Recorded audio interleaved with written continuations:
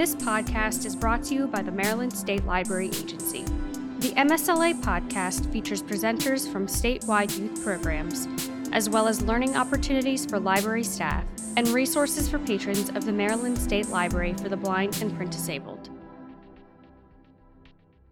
Hi, everyone. Welcome back to another LBPD guest hour. I'm so excited because we have the Maryland State Archives here today. Specifically, we have Jennifer Abbott, and she is currently the Deputy Director of Research, Education, and Outreach, and serves as the Deputy Commissioner of Land Patents at the Maryland State Archives. She has a bachelor's degree in history and anthropology with a minor in geography from Salisbury, and has a paralegal certificate from Anne Arundel Community College. She started at the Maryland State Archives in September of 1999, and she has grown from there. So welcome, Jennifer. Hi, thank you, Ashley. It's exciting to be with you today. Great. And I've got to ask, I went to school for archiving myself, so I kind of have a little bit of a passion for it. How did you end up at the archives? I've always had a lifelong passion for history, and I knew I didn't want to teach. That's the thing everyone asks you when you're studying history in college. Oh, so you want to teach? And it was like, no, I really want to be out there and I want to help share stories and history, especially of our wonderful state. I am a Maryland native. As I said, I went to Salisbury for my degree. Very cool. Very cool. So tell us about the Maryland State Archives. What exactly does the archives do? So, the Maryland State Archives is the central repository for all government records of permanent value. So, we have records going back to this founding in 1634. That's going to include colonial, state, executive, court records, land records, things like that. So, we preserve these records and we make them accessible in our public search room. And some records that are over 100 years old are actually available online as well. So, why do people come to us? A lot of people come to us because they need certified copies of records like death records, marriage records, divorce decrees, separation agreements. Those type of things have been transferred to us by the government agency that created them, whether it was like the court or the Division of Vital Records, and they've been sent to us for storage. They tend to need these types of things for legal purposes like insurance benefits, filing for retirement, estate settlements, and most recently, real ID requirements. That's a huge one to track name changes over time and events such as that. In recent years, we've also seen an increase in requests from people who are seeking dual citizenship in countries like Italy and Ireland. We also have special collections, which are our non government records. So, those are things like church records and maps and photographs and newspapers. One of our records in that collection is a ledger from the family that had enslaved Frederick Douglass on the Eastern Shore. Douglass never knew his birthday, but he chose to celebrate it on February 14th because his mother always referred to him as her little Valentine. The ledger lists Frederick Augustus, son of Harriet, as having been born, in fact, in February 1818. And that volume is currently being lent and on display at the National Portrait Gallery in Washington through April 21st. So we're more than just people coming to us because they're doing their genealogy or working on a historical paper or historical research matter. We get a lot of scholars, authors who come to us, that type of thing. The archives is also home to the state art collection. So that includes artwork and furnishings in the State House, the legislative office buildings, the governor's residence, which is Government House. But it's not limited just to paintings and things in those buildings. You've got statues like the Memorial to for Thurgood Marshall and Lawyers Mall outside the State House. Wow, that's a lot of responsibility for your agency. So, how is the Maryland State Archives different from, say, somebody like the Baltimore City Archives? So the Baltimore State Archives is actually our sister agency. We have an agreement with the city of Baltimore to manage it, and two of our staff members serve as the Baltimore City Archivist and the Deputy City Archivist. So while our focus is the state and counties and municipalities in Maryland, their sole focus is in Baltimore. So they're going to have municipal records such as records from the Department of Transportation, the Health Department, tax records. They also have some non government manuscript collections like maps and photographs Some of those include photographs from alumni of Eastern High School, records from funeral homes, and administrative records for the Baltimore City Symphony Orchestra, just to name a couple. So do you guys like share records back and forth? They have their own archives and facility on Matthew Street in Baltimore, and their search room is open by appointment only. We do have some of our records stored there, but for the most part, we try to serve them where they are. Gotcha, gotcha. Well, with all those records and with everything that you guys do, I'm sure that you have, exhibits. Can you tell me about some of them? Are they like pop-up exhibits? Are they exhibits found only in person or can they be online? So tell me a little bit about the exhibits. So we have a variety of exhibits. We don't really have a lot of dedicated in-person exhibit space at our facility, which is at 350 Route Boulevard in Annapolis. We have a permanent exhibit in our lobby that focuses on the history of the archives from its establishment in 1935 as part of the state's 300th anniversary celebrations to the history of our present building, which opened in 1986. Among the interesting items is that we have a 3D lenticular portrait of retired state archivist Edward Pappenfuss that's hanging in there. So it's really interesting because when you look at it at one angle, he's holding a map. But then when you kind of move your angle that you're looking, it flips and he's holding an iPad which features that same map. And it's meant to show how he helped guide the archives into the digital age and really helped us become a leading institution in placing records online. We do have some exhibit cases in our search room. Right now, there is an exhibit focused on Alex Haley and his research at the Maryland State Archives when he was working on roots.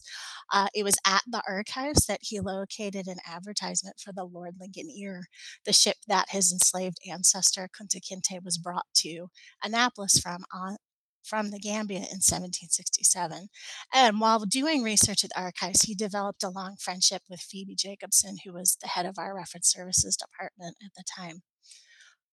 As also in person, the archives oversees exhibits in the Maryland State House that detail both the state and national history that took place there.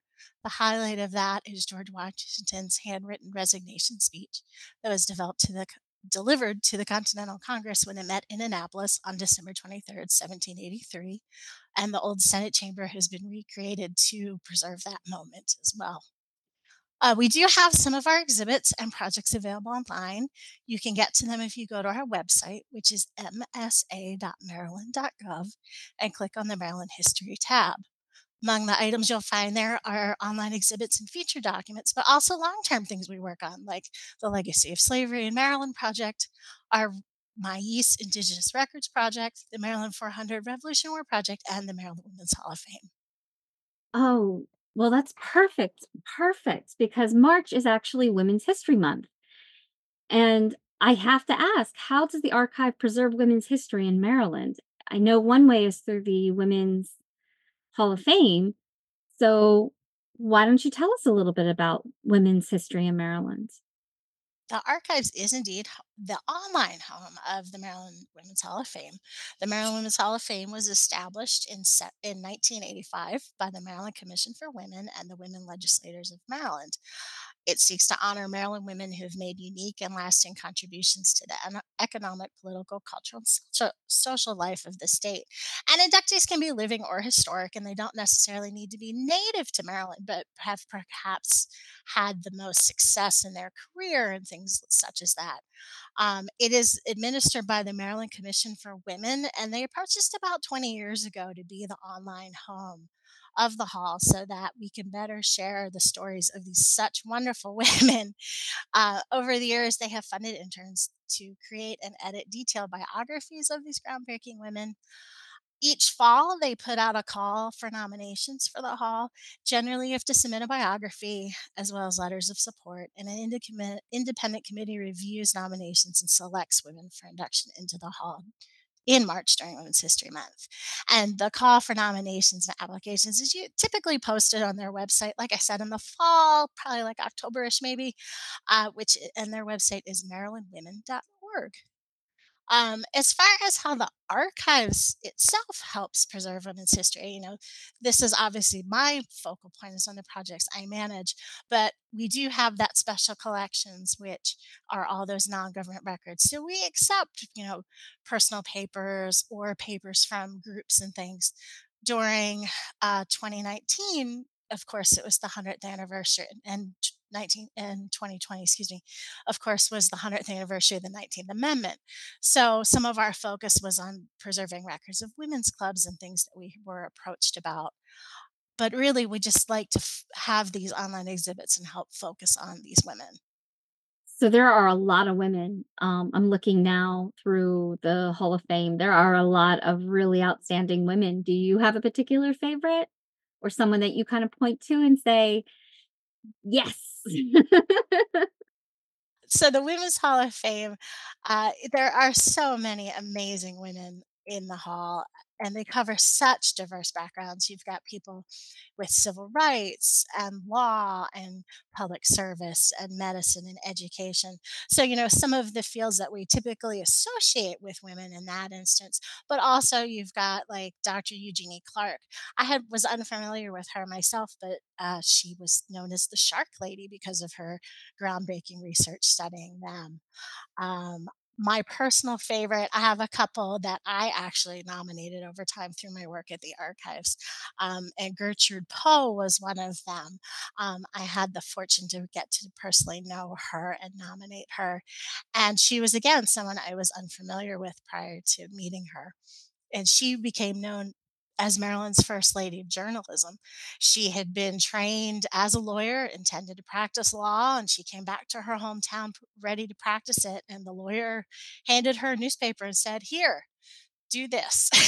And she took that on at full force and became the editor of the Laurel Leader, and really focused on making community journalism important and telling the stories of the people of Laurel. And in 1958, she was elected the first woman to head the Maryland Press Association. And she received many awards for community journalism during the course of her career. That's really cool. So she went from being gung ho about becoming a lawyer to becoming an editor. Yes, yes. And she really put her heart and soul into it and really had extremely high standards. It was really a treasure to get to know her over the years. Well, and she of course is an inductee into the Hall of Fame. Yes, Oh, she that's was inducted awesome. in 2011. Very cool. With the Hall of Fame, do they have to have passed or can they be? No, no, no. She was living at the time. She passed away in 2017 at the age, I think she was about 102 at the time when she passed. So she lived quite a long, remarkable life. No, and that's one of the great things about the hall is that they are recognizing both living and historic women as well. So you have people like Katie Ledecky, who is still, extremely active in her career with swimming and presumably going to continue to be win awards in the upcoming Olympics this year. But then, and you also have Major General Janine Burkhead, who recently was named the first. Oh, no, sorry, she's not the first, but she recently was named the Adjutant General for Maryland last year. She was the second woman to become that. Her predecessor, Dr. Linda Singh, was also inducted into the Women's Hall of Fame as well. That's so cool. How can we preserve women's history here in Maryland? Like, how can we, like me, the average person, preserve women's history? So, in my opinion, history really starts locally. Don't look for the groundbreakers per se. Talk to the women in your family, talk to them in your church, your community. What are their stories? What has their experience been? Help record and share their stories.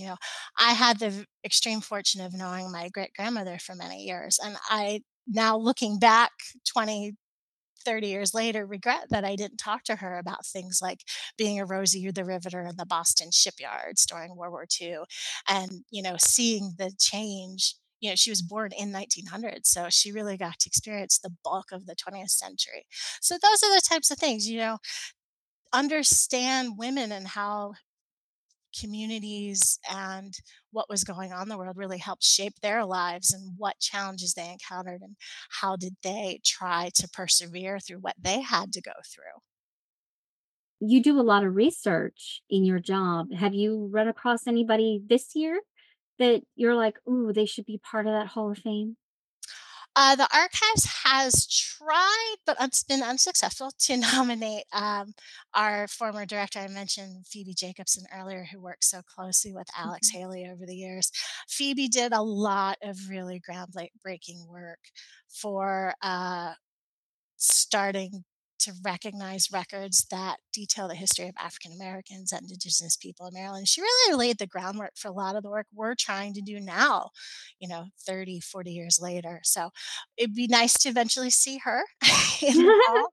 Um, but so far, that's where we're at. Okay. Okay. So, all right, people, write-in campaigns. Let's make that a campaign.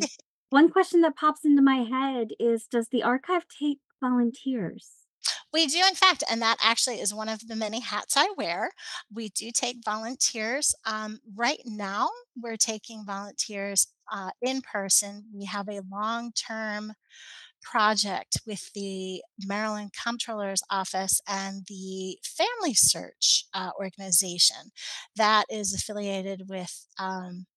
The Mormon Church in preserving and digitizing records. So we have folks who sit in our research room and they help process and inventory probate materials so that they can be placed online. That's really our big project at the moment. We do take some imaging volunteers and also we do some court records research.